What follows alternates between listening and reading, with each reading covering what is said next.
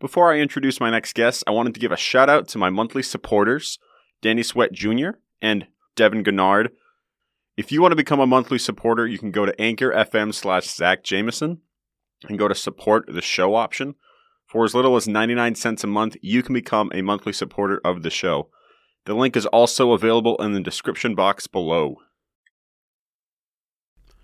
Welcome everybody to another episode of Everything Under the Sun with your host, Zach Jameson. Today I have a very special guest, a good friend of mine. He is the editor-in-chief for the Underground Vampire Club, news editor for the Private Suite magazine, and a biographer for the Sabre Society of Baseball Research. Welcome to the show, Billy Bugara. Hello. Let's get it. So this has been an episode long in the making. Yes. But one thing that really jumps out to me is the biographer for the Sabre Society of Baseball Research. Yeah, Society for American Baseball Research. We are out here.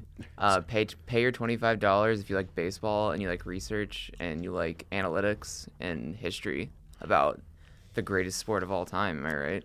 So what do you do for Sabre Society?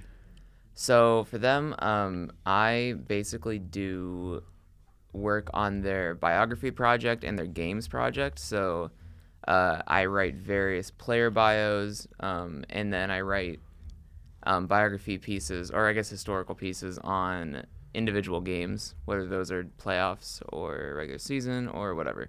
So basically, I'm just like a researcher / biographer for kind of whatever I want, really. I mean, they give me assignments sometimes, and I also pitch my own players and games, and it's fun stuff. What are some examples of some of the players and games that you've done? Well, right now, I'm actually working on a piece about Stu Cole for a book that should be coming out this summer, I believe, produced by Sabre. And Stu Cole only has one hit in the major leagues. Ooh, and okay. the book is detailing every single player that only has one hit in the league. I actually met one player. He actually is a trainer at my old gym that I worked at. His name was Matt Tubman. Oh, yeah? And he had one base knock. He played for the... Oh, wait, I've heard of Matt. Yeah. I think I've watched like a video on YouTube about him. Yeah. I think, yeah. He's a part of the... I guarantee he's a part of the book. He actually might already have a bio on Sabre. He might actually. Yeah. But I'm working on that one right now. The most recent one I completed was a games project piece on the 2012 National League Division Series between my beloved St. Louis Cardinals and the Washington Nationals. I did Game 5 of that series. Very underrated game, in my opinion. It's why... and I have a lot of close, very personal stories with that game. If you would allow me to embellish really quick on that. Absolutely. So I was 12 when that game happened, and basically, spoiler alert, Adam Wainwright for the Cardinals gave up like 6 runs throughout the first like 3 innings, I think it was. And I thought the game was over, and the season would have been over. It's Game 5, winner take all of the division series. And as a naive 12-year-old, I went into my shower and started crying because I was so sad that the Cardinals season was over 1 year after we won the World Series. And then, also spoiler alert, the Cardinals came back and won in a very thrilling game. I'll leave the rest up to, everyone can like go watch that game. It's a classic. I think it's one of the most underrated games of all time, personally. But bold take. So, first, I want to ask you what your first baseball memory would be, and like some of your early childhood memories. What got you into baseball? Okay, so what got me into baseball? So I've been raised a Cardinals fan, like I said, my entire life. I pretty much came out the womb baseball because my dad is just as obsessed with the Cardinals as I am, and has always been his entire life. How he got to that point is he doesn't even know really. My great-grandpa actually played for the Springfield Cardinals, which is our AA affiliate, before getting drafted into World War II. But he did not play in the majors. My dad has told me that may be a reason why, and also he may have been a bandwagoner in the early 80s because he really liked Ozzie Smith. so he just started rooting for the Cardinals. That was an explanation he gave me a really long time ago. I don't know if that's true, and if it is, I kind of like hate my dad for that. But nevertheless, he's been a Cardinals fan his entire life, so therefore he's literally forced me to, brainwashed me, and I kind of like stan the Cardinals to an unhealthy degree. Like I wouldn't ever wear the like merch of another team or anything like that. Like I can't force myself to do that. I can do it with the NBA because I don't have any affiliations. As much as I love basketball, yeah. So you never wear a Cubs uniform? Oh, well, I mean, yeah. Like I'd never wear a Cubs uniform. Are you kidding me? The closest thing I have a All-Star Game 1999 shirt, I believe, which was at Fenway Park, obviously. Good old Mark McGwire. Yeah. Oh yeah. No, good old, Pedro Martinez is that game. He struck out. Yeah, we can get on that later. That is iconic. Shout out Pedro. I love Pedro. He's one of my favorite. He's probably my favorite pitcher of all time. Oh, I think he has an argument for being the greatest pitcher of all time. But we can get on that tangent later. That's a whole nother thing. Oh, yeah, for sure. But as far as like the earliest memories, I don't know. But I know for a fact that I have been obsessed with baseball ever since I could comprehend what the St. Louis Cardinals were. I mean, like it's been that much, and like I said, it drove me to tears. If they'd ever lose, and I mean, there'd be times when, I mean, like my entire day would be dictated by if the Cardinals won or not. Yeah. Like the mood of the day, and I'm not like that anymore. I do care a lot. I care a lot more about baseball as a game now than I do as just the Cardinals. But like, yeah, it was kind of unhealthy. I feel like it like supplemented a lot of mental health struggles that I had. But yeah, I couldn't really point out an exact memory. I would say I have very faint memories of watching the Cardinals during their mid-2000s run of being amazing. Albert Pujols being, I guess, kind of like one of my first idols, just because of how awesome he was. But yeah, so I guess, I don't know. But I've been diehard, I know that for a fact. I know the exact year, more or less because it was a very special year for the Red Sox. I got into baseball at the very tail end of 2006, entering into 2007. Yes, a special year for the Red Sox indeed. So I was 9 years old when I got into them. Me and my brother would play baseball outside with each other. So I got into them, I would say probably around May of 2007. And me and my brother would watch games together. And then in the postseason, my first real memory I can think of, and I'm sure there's a memory that I'm forgetting, but it was Game 6 of the ALCS. First inning, Curt Schilling's pitching. He retires the first batters of the inning. And then in the bottom half of the inning, the Red Sox load the bases, and we have J.D. Drew up to bat. Yes, former Cardinal. He is a former Cardinal. Yes.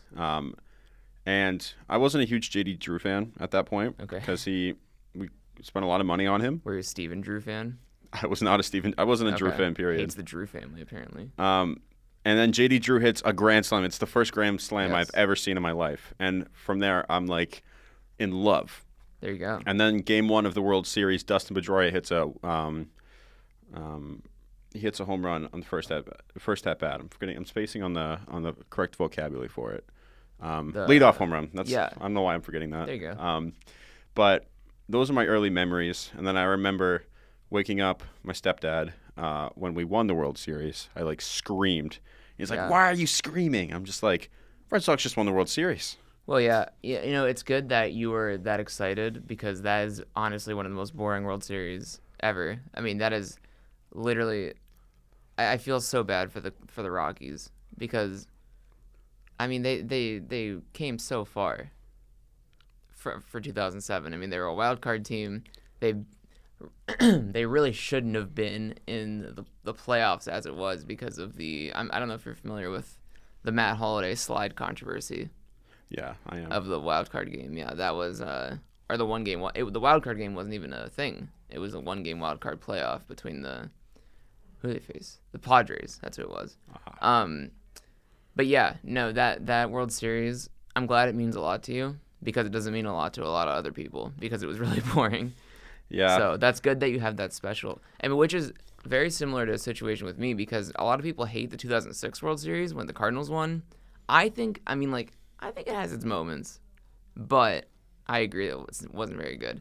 There weren't a lot as far as the mid 2000s in the MLB. I feel like there were seldom good World Series because if you look at it, if we're gonna look at the mid 2000s just as a thing, 2004, We got that sweep. it was Well, there were so many sweeps. There was that sweep. There was the next year with the White Sox. They swept. The Tigers got one game on the Cardinals in 2006. Got one game. The Rays got one game on the Phillies. Yeah, that was 2008. Yeah. And I want to say it was 6 games in 2009. Yeah, 2009 was a pretty good World Series. I was rooting for the Phillies so hard. I hate the Yankees. Yeah. Oh, yeah. Well, I like that Phillies team was fun to watch for sure. Plus, they got Pedro on there. Yes, in the twilight of his career. And he actually before the Phillies picked him up, he was not pitching well at all. And then he went off for the Phillies for some reason. I have no idea why. But yeah, shout out Pedro again. This is going to be the shout out Pedro episode because it's the episode of Pedro Martinez. Yeah, even though we're not going to go fully in on Pedro because that would just take too long. Yeah. But yeah, you're right. It was kind of a boring World Series year. And then because 2000 I think it was 2000 when it was the Yankees and the Mets. No, 2000. I'm thinking 2001. 2001. That was the Diamondbacks. The Diamondbacks. Yeah. Game 7. 2001's up. 2001 I think is top 3 for me World Series of all time. Yeah. That's a really important one. Well, so good. Unfortunately for me, I will not see the Red Sox in the World Series anytime soon because they traded away their best player outside of Babe Ruth, maybe the most talented player in their history. Very offended. It's a very hot take. I don't know if I completely agree with what I'm saying, but I'm angry right now. So let me be unreasonable for a second. No, I don't think that's unreasonable at all. First of all, before you go off on your thing, I think Mookie Betts is genuinely one of the greatest talents, just overall bodies of talent I've ever seen play baseball. But go off on your. Because you are not very happy. I can see it in your eyes. You can see the stress in my eyes. I can see your body's tense right now. So yeah. Here's my thing. Mm-hmm. The Red Sox, the reason why they traded Mookie Betts was pretty much because of just salary cap relief. Because they didn't want to give him $350 million, which in the grand scheme is a lot of money, but not for Mookie Betts. Because you have a player like Mike Trout who gets $430 million. Mookie Betts deserves the money. But I don't mind us trading away players for cap space. It's the fact that we traded Mookie Betts away. We trade away. I don't care about David Price. David Price is a lot of money. I get it. Why did we trade? That was good that they got rid of David Price. Why did we get rid of Mookie Betts? Mookie Betts, like I said before, one of the best players in our history. Be like trading away David Ortiz in his prime. Yeah. But instead, rather than getting rid of Nate Eovaldi or getting rid of even Chris Sale, or we did get rid of David Price, but get rid of David Price, there's so many more players on our roster that are expensive that we could have gotten rid of over Mookie Betts. So that's the main thing. Never mind the fact that we give players like Pablo Sandoval $90 million. But then when it comes to players that are genuinely, that we mold through our farm system, we don't sign players like that. Someone like Mookie Betts, one of the best players in our history. I just don't get it. I am empathizing with you right now. Fun fact, really quick. I was walking through Fenway the other day, and I was interviewed by 3 separate local Boston news stations about the Mookie Betts situation. And the only word I could say was I'm empathetic because I felt this I felt this to a certain extent when Albert Pujols left St. Louis. Now we didn't trade Albert Pujols because we're not the Red Sox. Yes. And I will give it to the Red Sox. Before this year, before what has just gone down and whatnot, I considered the Red Sox a model franchise. One of the most model franchises. They're one of the only franchises that I can think of that consistently have horrible seasons, but somehow win the World Series at a consistent rate. I mean, you have 2012 Red Sox, which I believe I don't have it in front of me right now, but won around 60, upper 60 games, something like that. Yeah. 69 maybe, something like that. And then they win the World Series the next year, and then I believe 2012 was the Bobby Valentine year. that was the Bobby Valentine year. Yeah. Terrible, terrible time. Yep. So I look at the Red Sox. I see them turn what were bad teams into really great teams with little resources, and I admire that. Just so you know, they had 69 wins. I got it right. Yep. Wow. Well, it's a pretty easy number to guess. Anyway, then we go from 69 wins to 97. Yeah, 97 wins. Win the World Series. Yeah, I remember. David Ortiz bats 688 in the World Series. Shout out to David. Yes. We love David. We love David Ortiz here. And then what do? We go back to.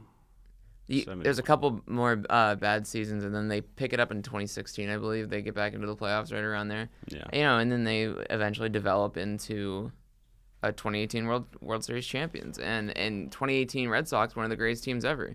Yeah. Now,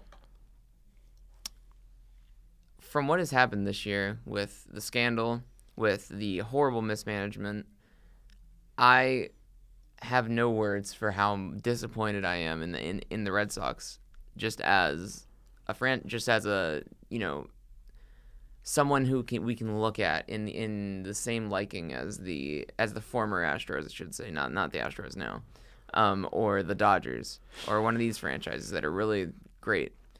This trade makes almost no sense to me, and I say almost because it works in practice, because yes, they are freeing up cap space, obviously. Mookie Betts can hit the market very soon. 2021, I believe. Yeah. Yes. I think that's right. What makes me very angry about this trade is that Mookie, on multiple occasions, actually in a recent, I think Jim Rice went on I don't know if it was a podcast or it was an interview. He apparently talked with Mookie, and Mookie said, "I wanted to stay here my entire career." And if he's telling Jim Rice, a player who played in that same outfield his entire career with the Red Sox, Jim Rice, Hall of Famer, if he's telling him that, where was the communication with the front office? Did the front office not think that Mookie Betts wanted to stay? Because if the front office knew that he was going to stay, why would they trade him? Why would they do that? Unless there's this, people are theorizing right now that there's this master plan that they're going to re-sign him in 2021. No, that's not the case. Not at all. I don't see how that's going to happen, because when you're rebounding this much, and with a team like this, first of all, they have to rebuild to a certain extent. Also, they're not going to have the money. They're going to have money, but they're not going to have, Mookie Betts money. Mookie Betts has an argument for having a better individual season than any season by Mike Trout.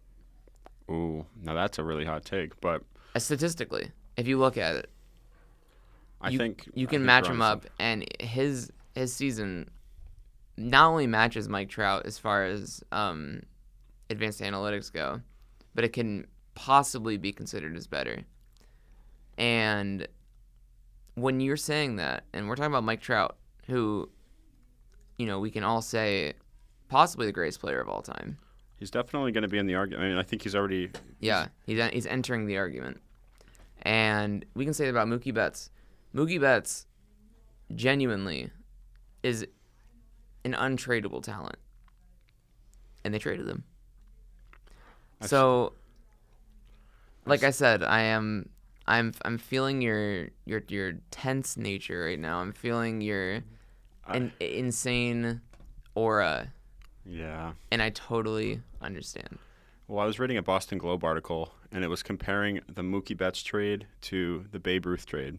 Okay. Now, I wouldn't say it's quite as severe. Not a one-to-one correspondence by any means. But I see what they're trying to say. Yeah. It's a dumb trade in our history. I really hope there's not a 86-year drought that comes of it. I don't think there will I don't think be. there's going to be a Mookie Betts curse. But I don't think so either. Yeah. But nonetheless, Babe Ruth, without a doubt, I would say, greatest player of all time. Yeah, I'd like to. So I'd like to hear before I respond to that in particular. I'd like to hear your reasoning. Why is he the greatest player of all time? Yeah. For one thing, 714 home runs.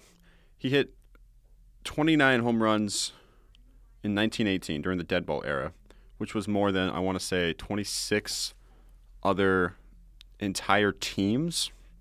He hit 54 home runs in 1921, I want to say. He hit 60 home runs in 1927. He won 7 World Series. And not only that, he was one of the best pitchers of his time. He didn't even, towards the end of, once when his hitting kind of took off, he didn't really pitch as much. But nonetheless, Babe Ruth, his stats are undeniable. He was a good hitter, 342 career average, one of the best, 714 home runs. The threshold of greatness. Granted, Hank Aaron passed him, and Barry Bonds did it by, steroids.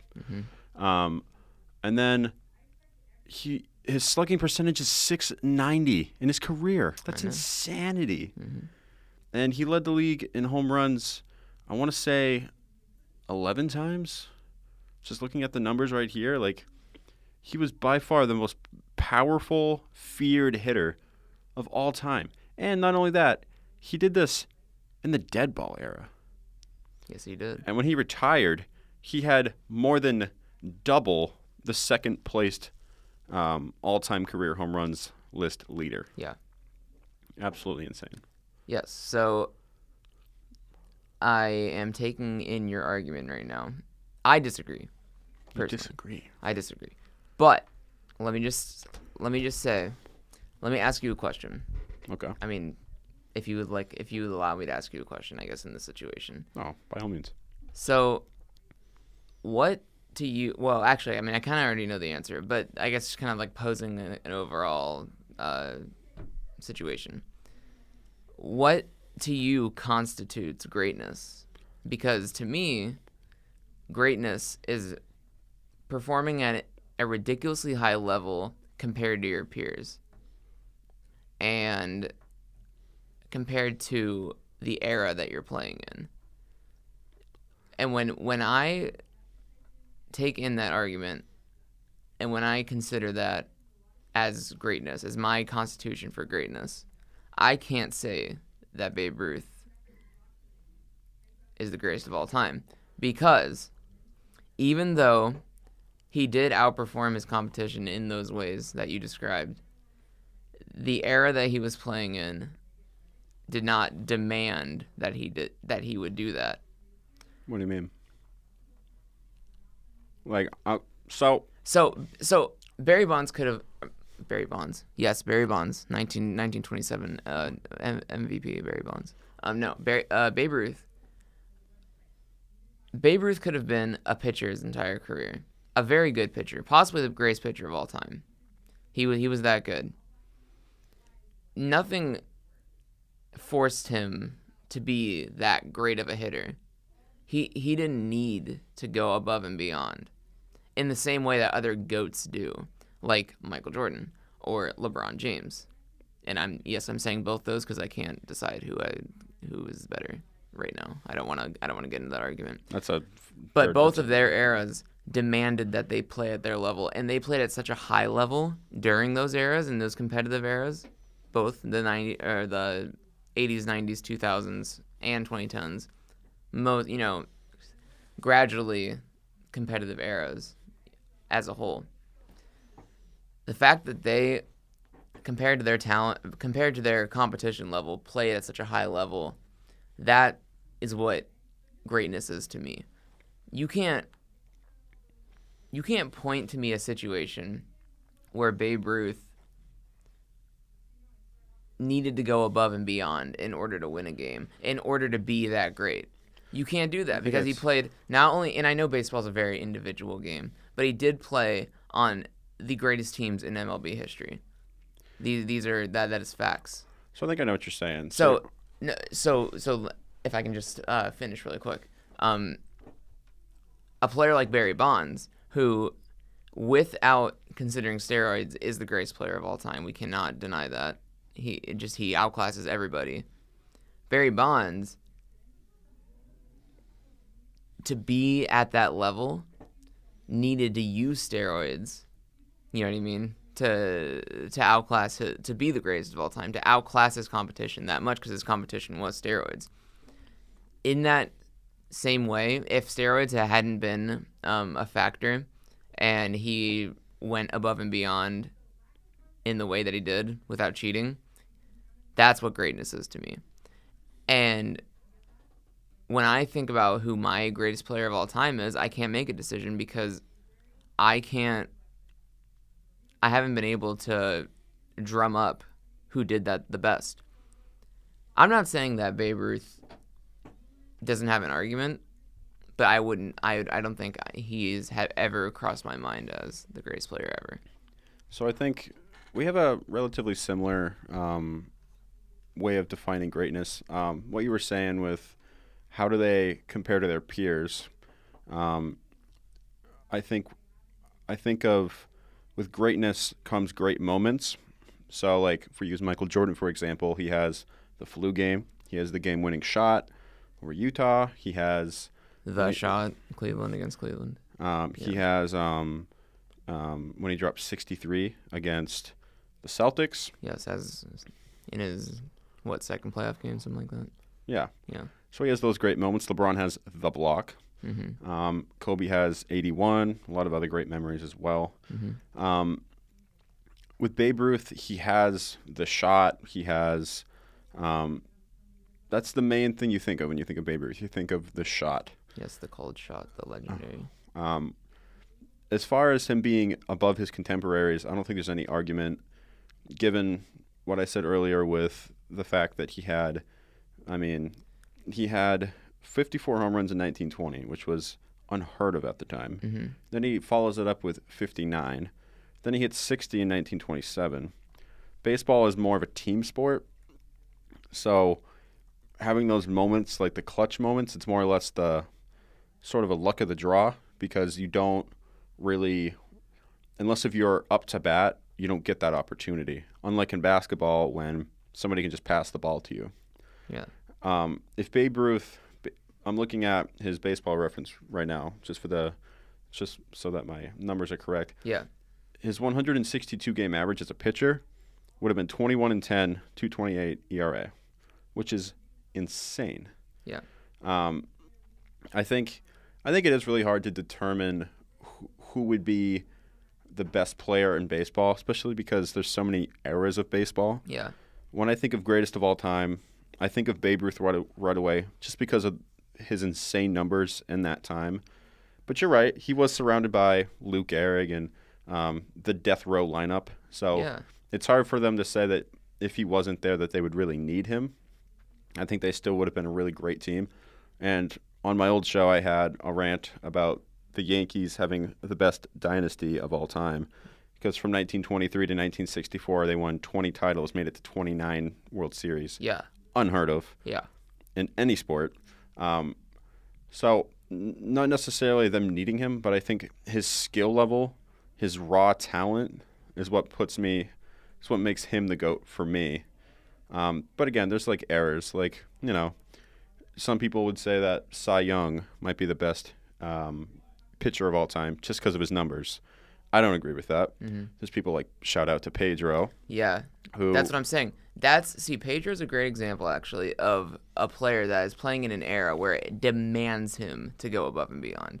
That's why he is not only in the GOAT conversation for pitchers, but probably is the GOAT, honestly.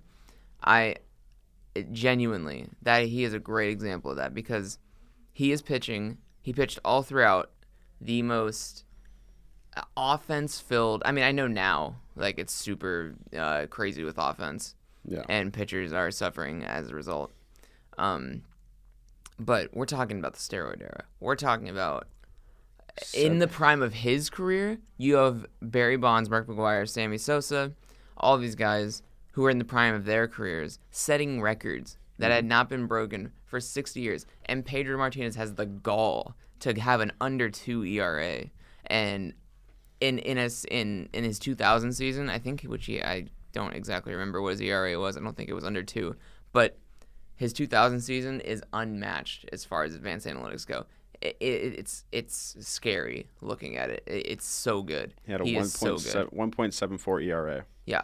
Which is just 1.74. 1.74. It's unbelievable. And then that wasn't even this 1.74 season might be his second best season. Yeah, in 1999 he was a monster too. He had 313 strikeouts, 2.07 ERA. Like, that's insane. He's an absolute freak. Plus he had a one-hitter against the Yankees, if I'm not mistaken, in 1999. So 1999, I believe, was the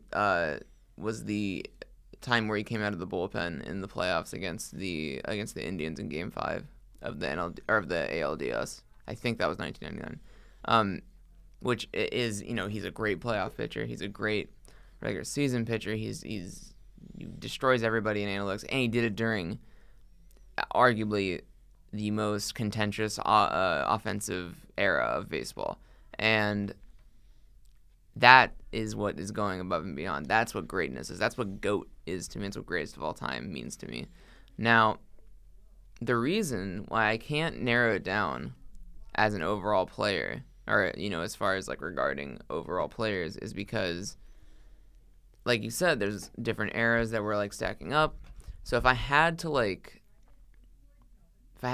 give a couple, I would say it's between people like Willie Mays, Hank Aaron maybe, Stan Musial. I mean, it's Cardinals bias, but I think Stan the Man is very underrated and definitely a top 10, top 5, maybe even number 1. But that's how hard it is. Ted Williams is up there.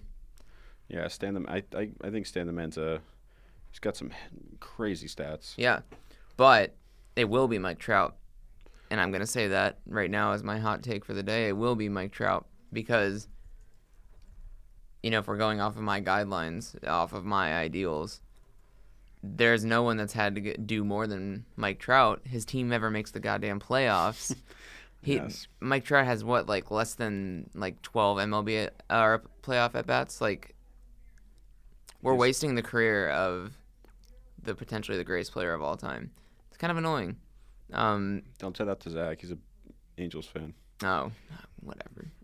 No, whatever.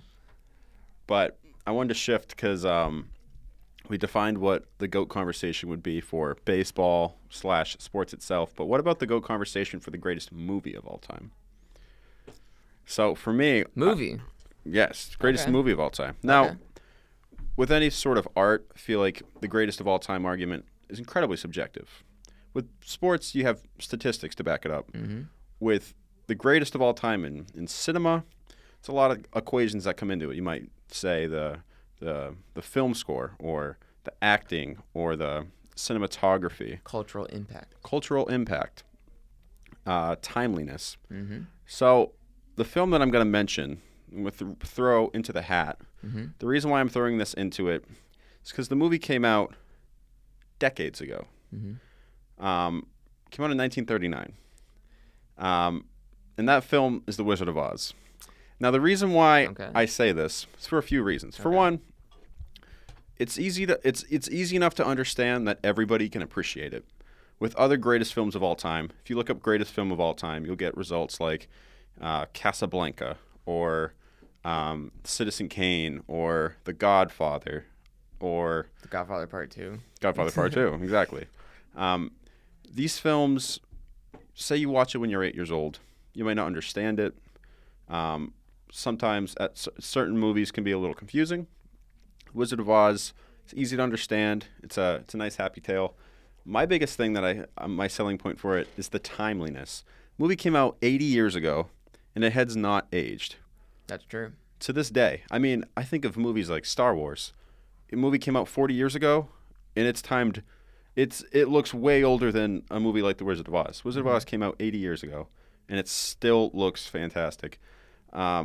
The acting in it, you have Judy Garland, one of the best actresses of that time, has one of the best scores of all time. Somewhere Over the Rainbow is one of the most beautiful songs ever made. Definitely one of the best movie soundtracks of all time. And that's just a few things. I mean, is it my favorite movie of all time? I don't know. I don't think it is, because I have my own opinions of what I just am drawn to. So I can't say. I'm just saying it deserves to be in the argument, which I don't often think it is. I think often they bring out the Godfather.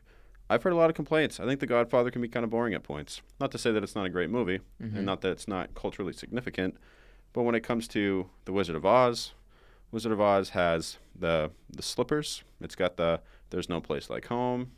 I don't think we're in Kansas anymore. It's got Toto the dog. Yeah. There's a lot of points in it. And I think the story itself, especially with, the Scarecrow is looking for a brain, the Tin Man is looking for a heart, and the Lion's looking for courage, but all along they had it already, but they just didn't know it. I think there's a pretty decent arc there too. And I don't know. I think that it needed a nice little conversation piece right there about the Wizard of Oz. Yeah, I mean, well, first of all, let me just preface this by saying I know next to nothing about cinema. That is the one area of art media that I know nothing about. I'm a documentary boy, so I do know a lot about my beloved docs. But as far as like actual motion pictures go, I am not cultured, as they would say. I would love to be, but it's something that like I just missed. You know what I mean? I just didn't grow. I mean, like, music is my primary thing.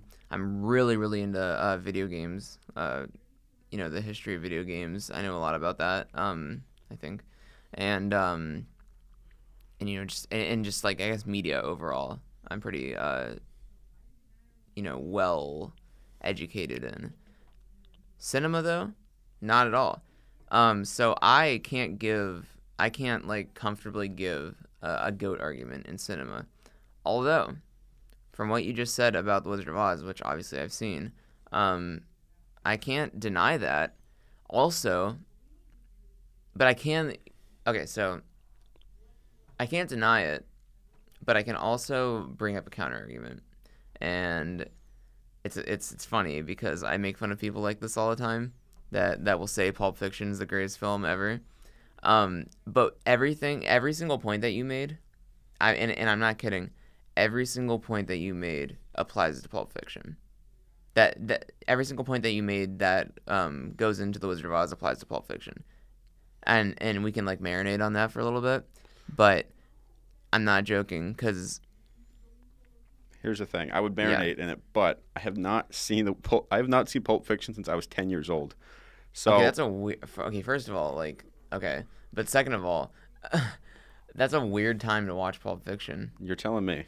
I don't know. I saw, for the record, actually, here's how when I said I wasn't educated in cinema, I lied. I am educated in cinema because I saw Talladega Nights in theaters in 2006 as a 6-year-old. So I saw Sinbad in theaters when I was 5. All right. The movie Sinbad. Anywho, I now take back my statement. I am not educated in cinema just because you said that.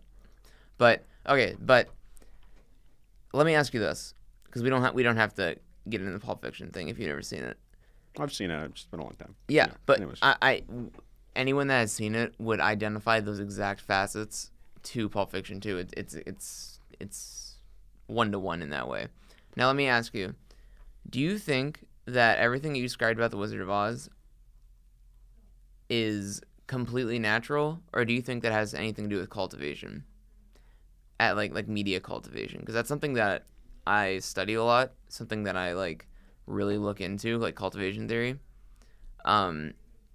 This is like a pretty like straight instance of cultivation, I would say. Not exactly like directly cultivation, but also take a shot. Anyone who's listening to this, every time I say the word cultivation, you're gonna get really drunk. But anyway, I think a lot of the times, when we look at films like Wizard of Oz, is it only timely? Is it only like that because we've seen it so much? And we're so accustomed to it, and we just know it's a classic, and we can kind of like elevate that status a little bit to call it the GOAT. Because when you describe the way you described its timeliness and how it hasn't aged, I think of a movie like The Christmas Story, which I can't stand that movie. I hate it. Christmas Vacation's way better, in my opinion. Christmas Story is on just as much as The Wizard of Oz, around Christmas time. That movie, to me, is something that doesn't look like it's aged a lot. In the same way that The Wizard of Oz has, I should say. It shows its age in ways, but, just based around, like, the concept. But it's such a household, a custom, traditional thing, just like The Wizard of Oz is. Do we like those movies because of that fact?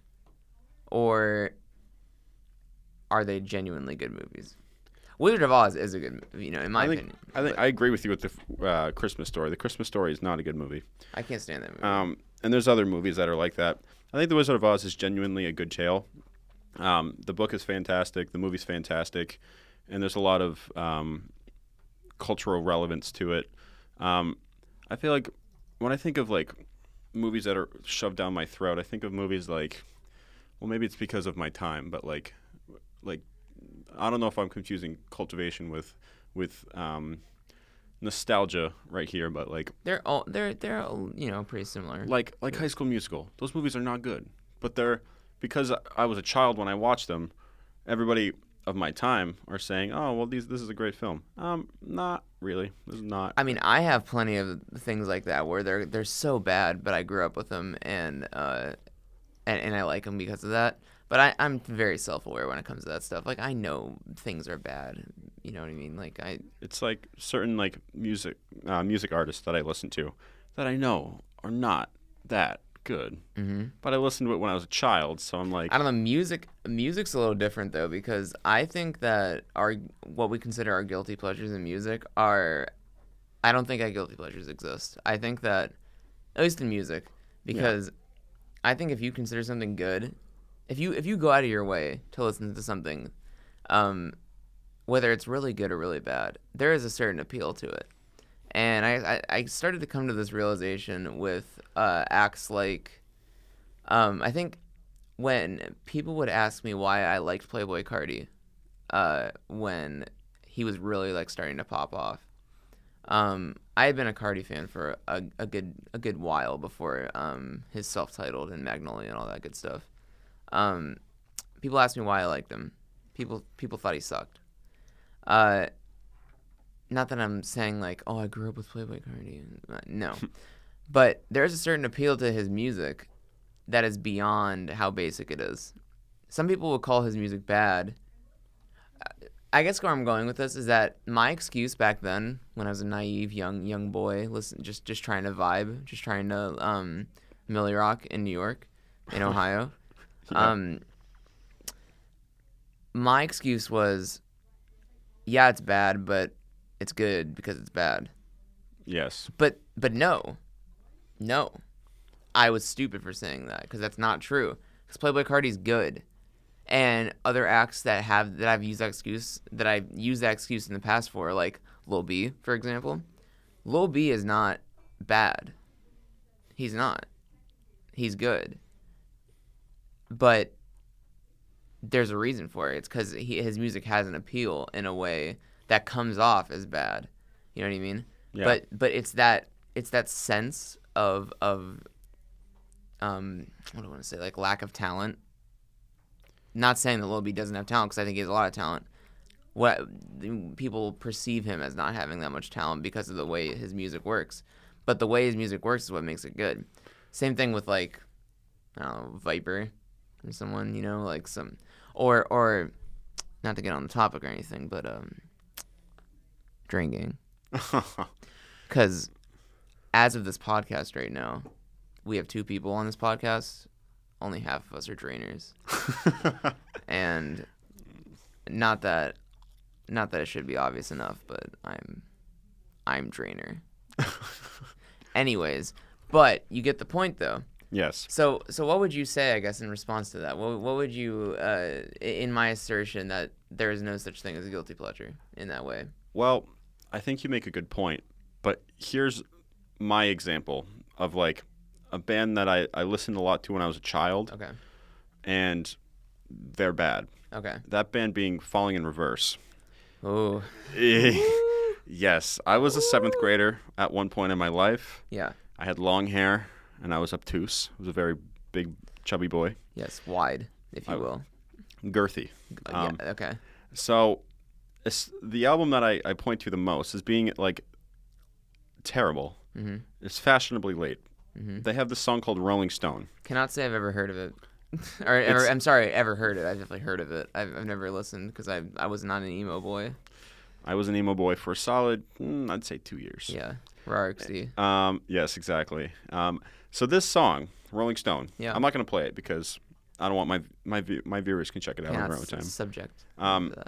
This song, Rolling Stone, is probably the most absurd song I've ever heard. And not like a 100 gex absurd in like a, oh dear, this song is it's insane. Mm-hmm. So it goes from like a screamo, ultimately edgy lyrics to like a rap verse Yeah. to like dubstep. Like Wait, this, was it one of those emo songs that that like would sample like random? It was like there's like this weird thing that bands would do. My friend used to show me this all the time when I was in middle school. This is like they would like sample like Family Guy or like random cartoons, and then they just like the drop would happen and they hit their lows. okay. So it's just absurd by just combining a bunch of genres together. The very first lines of the song are, "Just let me go. I'm on my own, a rolling stone, and I'm in the zone."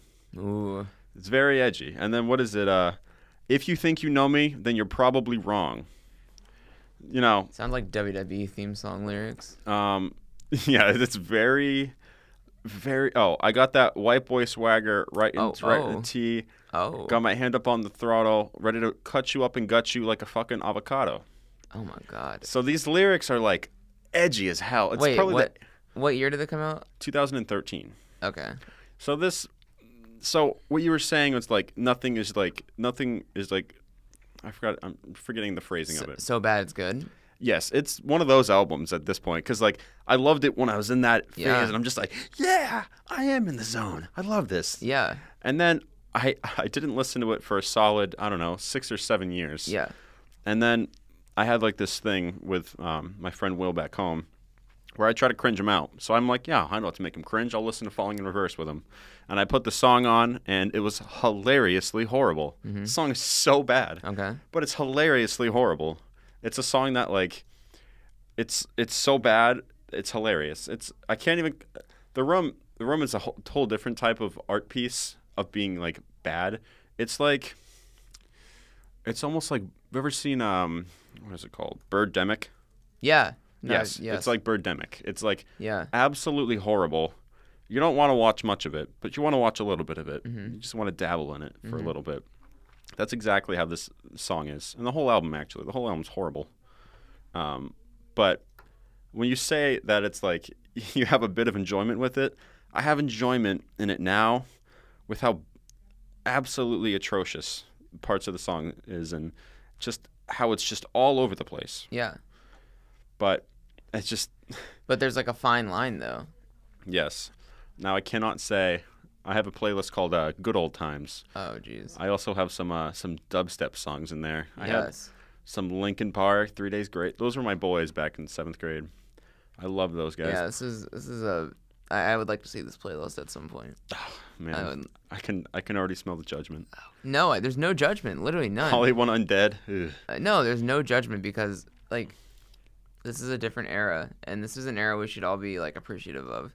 What's even better? What's better is my Zach playlist. My Zach playlist has 700 songs, and it's just everything. Just everything. Just everything. Yeah. Everything under the sun. Oh my god, that's crazy. I had to throw that in there. Crazy. It's like there's like a podcast called that or something. I will just say really quick. I've always hated dubstep, and I will always hate dubstep. So I cannot say that I can go. I mean, like I can like ironically listen to dubstep. Here's the thing, when I just went on that whole diatribe about things being there's no such thing as like songs being so bad that they're good. You know, I just went on that whole rant. Yeah. Or I guess like the whole assertion. That is different to me than a song, like listening to a song ironically. Because like people say, oh, I listen to Lil B ironically. No, you listen to Lil B because he's fire, okay? And you just don't want to admit it. You listen to Playboy Cardi because he's fire. You don't listen to him ironically. I used to say these things, and it sucked, and I hate him. Even like his reason is like Blueface. I think I'm pretty sure I said like, yeah, I definitely like Thotiana. It's like an ironically good song. No, the song slapped. I like the pause that you put there. No, it's because it's true. Same thing with like really early Lil Pump and acts like that, like the SoundCloud scene, the early SoundCloud scene. They weren't ironically good. They were just good. Those early Lil Pump songs, early Smoke Perp songs, that kind of stuff. I'm not a fan of either of them anymore because they don't make good music anymore. And I say that because they used to make good music. It was, that's like a textbook example of like listening to a song ironically is so different. Where I'm going with this is like, I have always hated dubstep, but I will listen to dubstep ironically if the time comes. Yeah. Because I will not get enjoyment out of dubstep other than laughing at how bad I think it is. I just can't stand that. But that there is like there's a line that we walk when we define these things, and it's something I think about a lot. So I'm glad we got on that conversation. Yeah, I also have a playlist called Guilty Pleasures, and it's like songs that I like. I don't think it's necessarily I don't enjoy them, because I do, but they're songs that like, given like the reception of the artist or like my preconceived bias of it. Okay, like I like just don't give some examples. I'm curious if you feel like. Let me see. Like I Love It by Kanye and Lil Pump. Now, that song... You're allowed to like that song. It's not a guilty pleasure. Like I don't think well, it's a because very good song, I don't really like Lil Pump. Okay. And the song itself is like... It's like... I wouldn't consider it a good song. Okay. But it's just like very goofy. You can't take you can't take the song too seriously. Yeah, I mean, you've seen the video. Yes. Yeah. So that's one of those songs where I'm like, I don't like Lil Pump, and Kanye is out of his fucking mind right now. I also have some Drake songs on there, and I don't like Drake that much either. Okay, but I wouldn't consider myself a Drake fan, but there are plenty of Drake songs that I really like. Yeah, he's an icon, you know. You're gonna find yeah, songs. No, but he makes good music, he makes bad music. Kanye makes good music and bad music. Lil Pump has Jesus made. is king. Oh yeah, I mean, you know what I'm saying? We don't shit. We don't gotta. We don't gotta go there. But no, the album does suck. Anyway, what I'm saying is like these artists have the capacity to make equally good and bad music, and I don't think that constitutes as being a guilty pleasure. I don't think if someone's gonna take your integrity card away if you were like, I like a Drake song. Like, what's a Drake song you have in there? Hotline Bling. Hotline Bling is a good song. Okay. I enjoy that. Yeah. Okay. I mean, I'm indifferent towards it. I wouldn't like go out of my way. I don't think it's a bad song though. But like, if someone was like, "Are you a Drake fan?" I would say, "God no." But if someone was like, "Play a Drake song," I would not have a single problem with picking a Drake song and listening to it because there are plenty of Drake songs that are flames. Also, Jaden Smith. I have a few songs by Jaden Smith on there. I enjoy more than a few Jaden Smith songs. Would not consider myself a fan by any means. Oh, I'm not a Jaden Smith fan either. Yeah. Let's see, what else do I got on here? I have like, let me see. I do have one. I have the Shot of Flow on there. Shot of Flow is insane. I love that song. It is a good song. I mean, I don't like the Blueface part, but I do like the beginning of it. I just like the only line I like from the Blueface part is when he opens with it. When it's just like, Blueface, baby. Yeah. Yeah. It's good. Oh, Fetty Wap's also on there. Fetty Wap is not, I don't think Fetty Wap is very good. But as I hated it, maybe because of how much I was hearing it on the radio. And so I hated absolutely hated Fetty Wap. But then I re-listened to it a couple months ago. I'm like, all right, now that I haven't heard the song in like 5 years, I can it's kind of like listening to like Lil Yachty. Like you don't, in my experiences, I don't listen to Lil Yachty for like, the depth or anything. Yeah, it's because he It's doesn't. just fun. It's because you know why you don't do that? Because Lil Yachty, when he tries to have depth, sucks. Yes. Lil Yachty, when he doesn't have any depth at all, is fire. Yes. Lil Boat 1, classic. Yes. It's gonna be a classic. But he comes back with like he tries to do a concept album with Teenage Emotions, and tries to do all this special stuff, and it sucks. He tries to have artistic depth, and he revels in his simplicity. And he came back with Lil Boat 2 and was extremely better than Teenage Emotions, and he just makes better music when he sticks to what makes him good.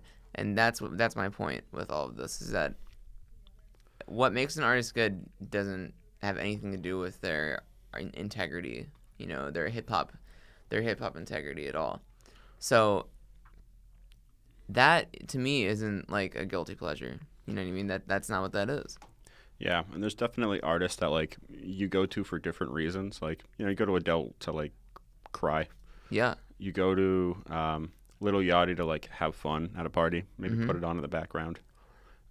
Yeah, I've never like sat in a dark room and listened to Lil Yachty. You know what I mean? Like, yeah, because you can't. Because yeah. it's just like, how do you listen I could try. How do you listen to Minnesota sad? You don't. You don't. You don't listen to Minnesota sad. And you go to you put on like, say, I'm just looking at my good old times playlist. You put on Linkin Park to like, I don't know, thrash, or I don't know. Pay your respects, Chester Bennington. Yes. Yeah. Pay respects to Chester. Pay respects to Chester. You got to do it. Yeah. Or when you're watching like fucking WrestleMania 19 or something. Yeah. You just want to. Like I do. Yeah. Or you're like 12 years old and you want to like beat up your siblings because, I don't know, the kid at school called you fat. Because I saw Shawn Michaels do it on TV, so I'm gonna try to switch in music people. I was a Rey Mysterio guy. That's fair. Yeah, it's valid. How could you not? The mask was sick. No, I love Rey Mysterio. Yeah. But yeah. No, I mean, just like, yeah, like I have like a certain, like, I guess, like emotional connection with that era, of music. And I think that, I don't think I could call Linkin Park, at least for the first couple albums, like bad. No. It's very memeable. That's for sure. I think it's just that genre. Yeah. Yeah, nu metal. That's just the way it was. Yeah. I did think that if I look at them, and I was like, I don't think you understand how huge. I was such a big Linkin Park fan. I was a huge fan from like 7th grade, and I think it finally dissipated like sophomore year. Mm-hmm. And I still like appreciate them because it's like you spend that much time just loving a band, listening to them every day. You just like can't like hate them afterwards. Yeah. It's like impossible, unless if you're just not being honest with yourself. That's what I'm saying. That is huge. You got to be honest with yourself. Like the first 3 albums, I love them. Like especially like Meteor is my favorite one. And like when I made my top 25 favorite albums list, I had to put Meteor on there because for it being a nu metal album, I appreciate it. And plus, I listened to it so much back in the day. It's just like it's a time stamp. Like I listen to it and I go back to being in 7th grade. Yeah. Which isn't always a good thing, but I digress. And then after that, they just released, a dubstep album. They released this album called 1,000 Suns, which was bad. What was the one with the burn it to the ground? Oh, that's Living Things, and Living Things is also not a good album. Yeah, I remember. They released Hunting Party. You're like, oh, cool. And then they released One More Light, the final album that they released, and it was awful. It was absolutely atrocious. Yeah, I can't say I've like listened to anything past like the first bad one. Yeah, whatever that one was, I forget. But I've obviously like Hybrid Theory, Meteor, that shit. It's essential. It's an essential nu metal. I think like when it comes to nu metal bands, they're the only band that has like any relevance anymore. But yeah, I mean, nu metal is probably gonna come back in a couple of years. You think so? Yeah, I mean, we're just getting to that point, where we love things that happened 20 years ago. Happens every decade. We were obsessed with the 90s for a while in the 2010s, and then like in the 80s, or I'm sorry, in the 2000s, we were obsessed with the 80s for a while, and then like it's like a cultural, it's like a literally like a societal thing. We live in a fucking society, guys. I'm just saying. Whoa, that's deep. No, I'm just saying. I'm just kind of laying down the law. If nu metal does come back, you know who's going to be the face of that? Denzel Curry. Yeah, no, he stands nu metal. Yeah, and he has that energy. Oh yeah, I love Taboo is like one of my favorite albums I've listened to in a while. Yeah, there's not a Denzel Curry project I don't like, but I take the very weird route, and I always say that Imperial is my favorite because that, not only do I just like the most amount of songs on that, it's neck and neck with Nostalgia 64 and Imperial because those are both I love them both, but Imperial kind of came out during a time of beloved time, 2016. And I was just like so in like music just hasn't sounded as good as it did in 2016, and I think any album that came out that year has like a special place in my heart, and Imperial's definitely one of them. So the first song I heard by Denzel Curry, it was like probably 7 or 8 months before Ultimate became a meme. Mm-hmm. And I heard Ultimate. This is just like a memory with my boys back home. Yeah. We put on Ultimate, and I like. Because I was so high. I was, like, super high. Yeah. I think it was, like, might have been one of my edible nights. And yeah, somebody put on Ultimate, and you know how it just opens with, like, the insane... One of the greatest openings in hip-hop history. And then it just goes in. And I remember thinking that it was, like an SS sergeant just, like, chanting. I'm like, whoa, this is insane. What is this? And I remember, like, almost being kind of scared when I listened to it for the first time. Yeah, there's songs like that. Songs that, you know, like you said, you listened to that before it became a meme. There are certain songs that are meant to be, in a way. That song is a good example because nothing hits that hard. Nothing... Right away. I mean, that is just one of the most grand intros to a song ever. And it's just iconic. And some songs are just orchestrated like that. Like there's just a perfect synergy between Ronnie's beat and the way he comes in, and just the raw intensity of the song, you know, throughout the entire thing. Wait, Ronnie produced Ultimate? Ronnie J? Yeah. Yeah. I didn't know that. It's in the intro. It's his tag. Oh. Okay. Ronnie J, listen up. Have you listened to the new album, Unlocked? Yes. What do you think of it? It's pretty good. Like. Yeah, it's, you know, it's fine. It's good. It's not bad. It's just...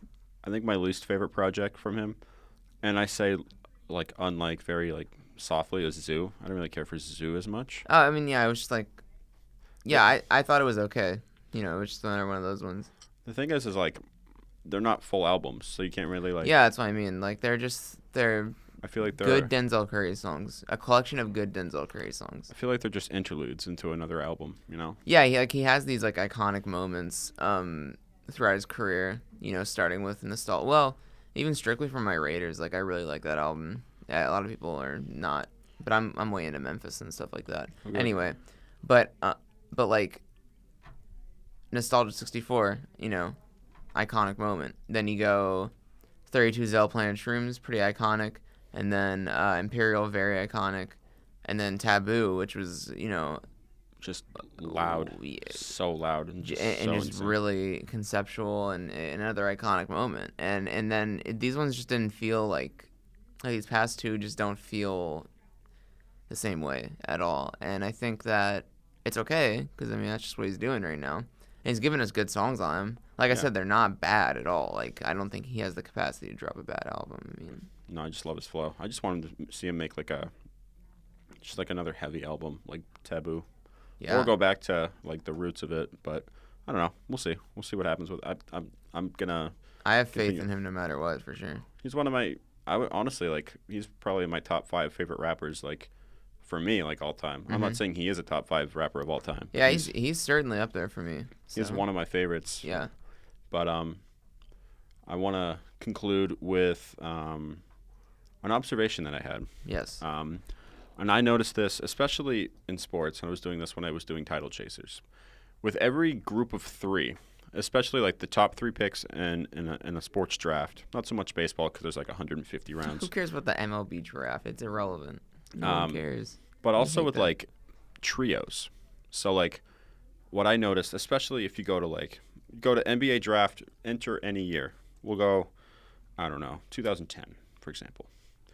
And you'll see that the top 3 picks, there's going to be one superstar, and then one bust, and then the other one is a wild card. You don't know. It depends on how good the draft was and how good the drafting was. So, like 2010, for example, John Wall, he's the star. Evan Turner, bust. Derek Favors, mediocre. Was Evan Turner a bust? Would you consider him a bust? Well, I think he's borderline. Well, what I define bust as is like not so much that they like not living up to the potential. Not living up to their potential, but also who was picked after him. Which picked after him was DeMarcus Cousins. Yeah, but Paul George, Gordon Hayward. Yeah, 2010 was awesome. Yeah. But Derek Favors also was kind of like, I wouldn't call him a bust, but like, who would the Nets rather have today, DeMarcus Cousins or Derek Favors? Yeah, I got you. All right, let's do another draft. Let's see, 2 for 2. Literally, do 2001. 2001. Okay. Oh wait, that one's a really easy one. Fuck. 2001. Yeah, it's Kwame. Oh yeah, I mean that's. Well, we can go to literally. Let's go to the 80s. Okay. Even Michael Jordan's draft. I don't even have to look at That's an easy one. Yeah. You got Michael Jordan, greatest player of all time. Keem Olajuwon, Hall of Famer. Sam Bowie. Sam Bowie. We can go. How about we do 1997? Because I don't know who Timmy Duncan was first overall. That was Tim Duncan draft. Yeah. Couldn't name who was after though. Okay, so you got Tim Duncan, Hall of Famer, one of the best power forward / center of all time. Yeah. You have Chauncey Billups, who's a pretty solid player all time. Oh, he's awesome. Yeah. You have Keith Van Horn in the middle, and Keith Van Horn. Not that he had a bad career, but like Tracy McGrady's later on in the draft. Yeah. Tell me the Sixers wouldn't have wanted Tracy McGrady. Yeah.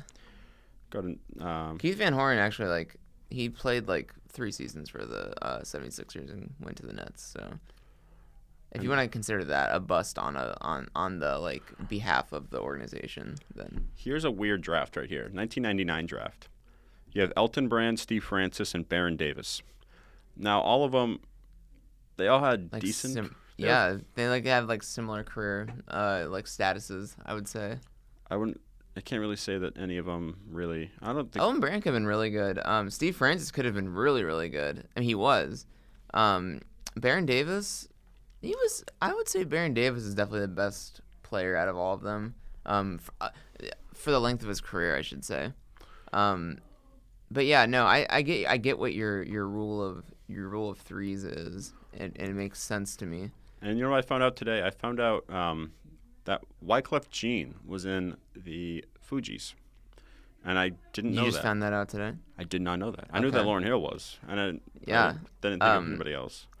But yeah, even in that, it works. It works in the trios also because you have Lauryn Hill, who's the superstar. Yeah, she's the superstar.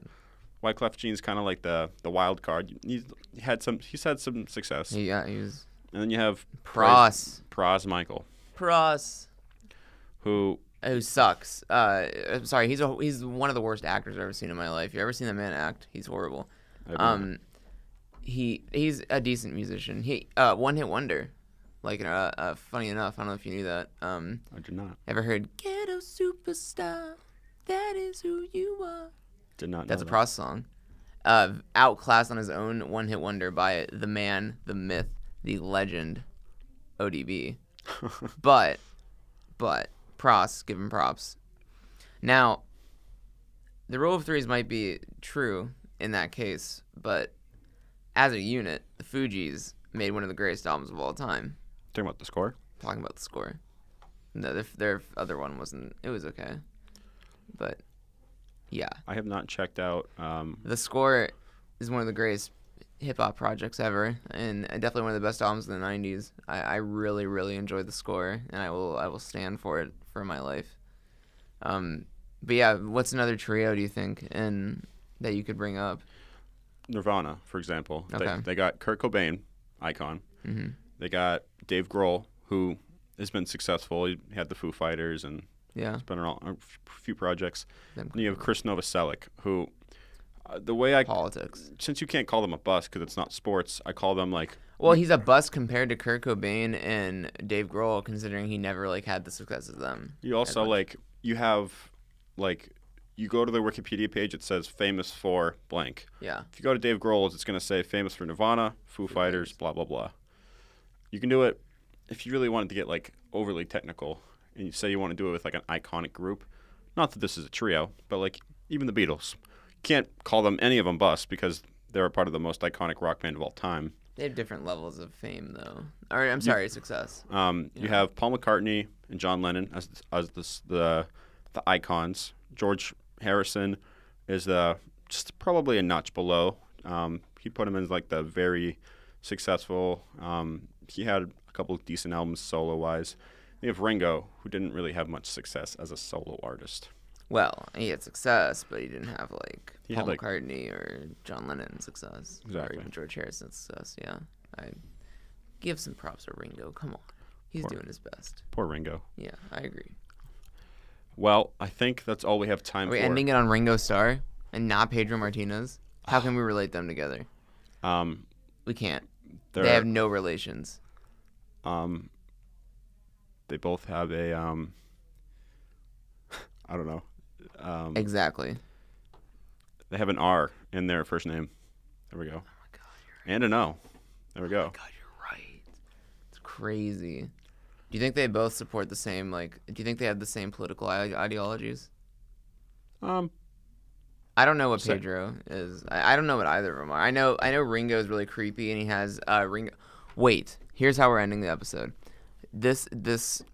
Me, Billy Bugara, Zach Jameson, host of the show, we are irrelevant. Because the only relevant item in this earth is ringostarart.com. Don't say anything else. Just go. Click off this podcast. Type in ringostarart.com. Go to the 2005 archives. And that's it. Not going to say anything else.